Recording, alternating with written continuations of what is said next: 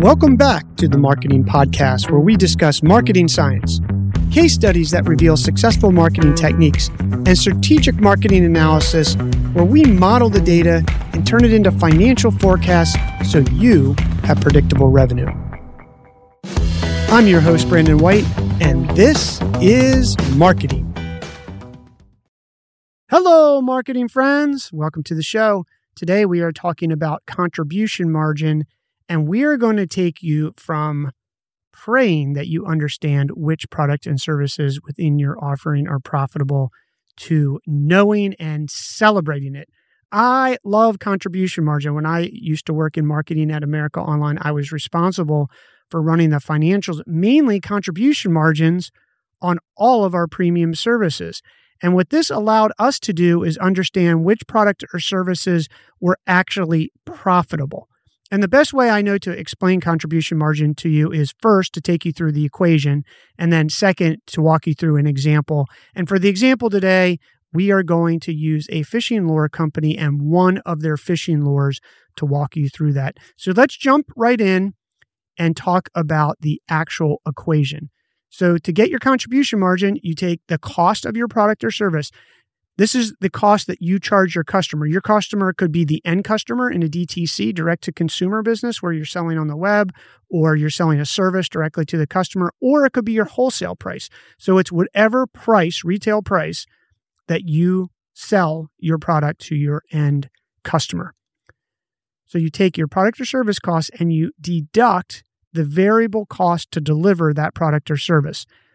And in order to get variable costs, it will require you to go back through your profit and loss statement and likely recategorize the expenses directly related to that product or service. Because what we're really doing is running a mini P&L on a product or service.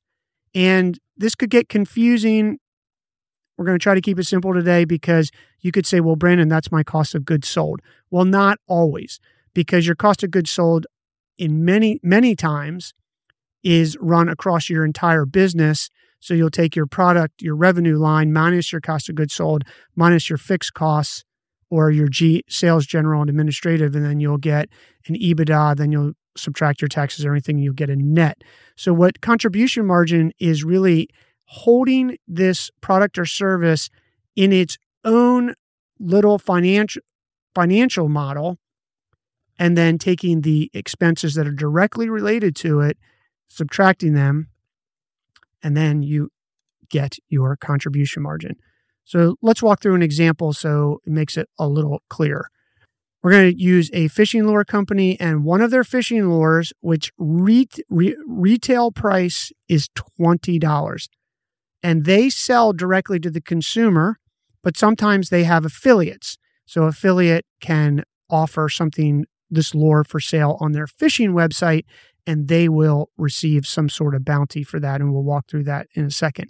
So again, this is a fishing lure, and the retail price is $20. The materials and the labor cost to produce this fishing lure are $3. The box that we put the fishing lure in, packaging, is 50 cents. The affiliate commission is $2. And we are going to assume, as I mentioned in this example, that this fishing lure is mainly sold through our affiliate partners. So far we have the fishing lure price is $20. The materials and labor is $3. The box packaging is 50 cents. The affiliate commission is $2.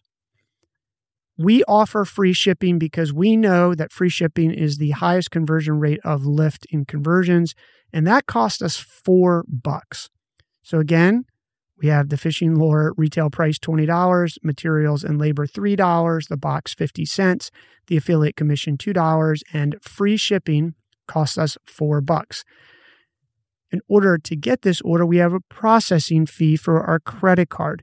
That is generally 2.5% and 25 or 35 cents per transaction. In this case, I calculated it for us and it cost us 85 cents.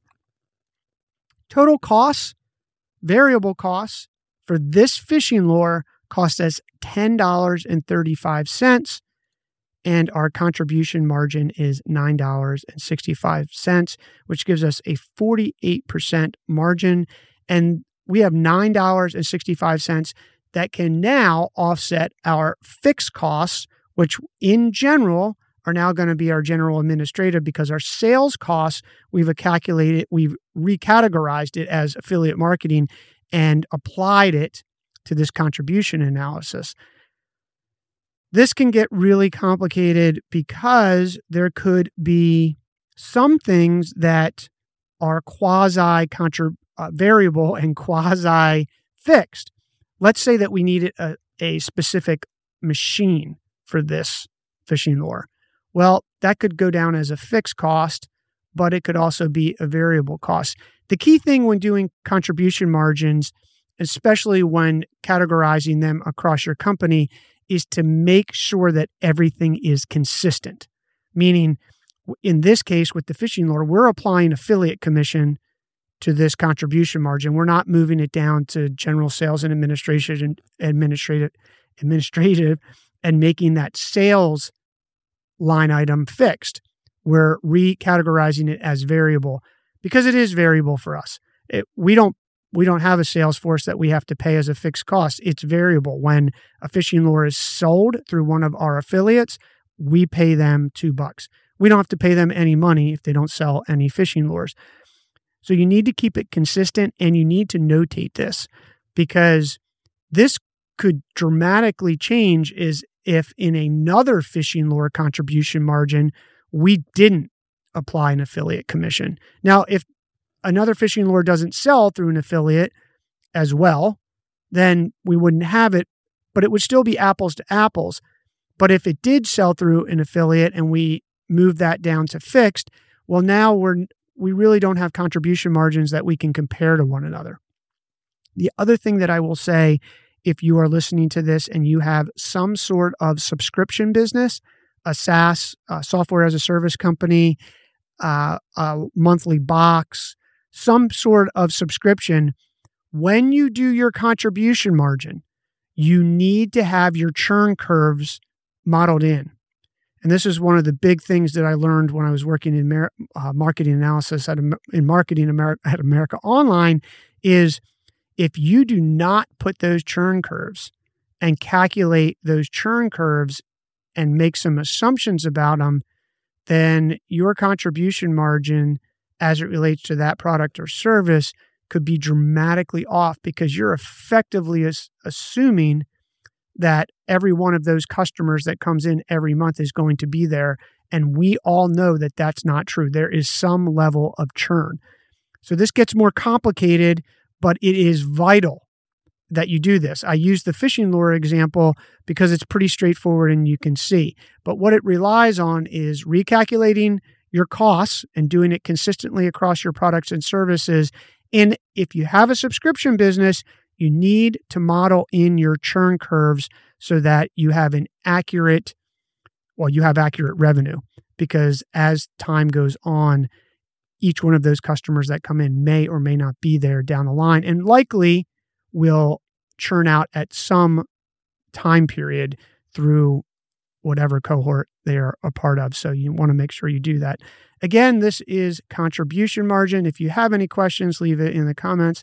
I read them, or send me an email if you're listening to this to a podcast. Thanks for tuning into the show. We'll see you soon.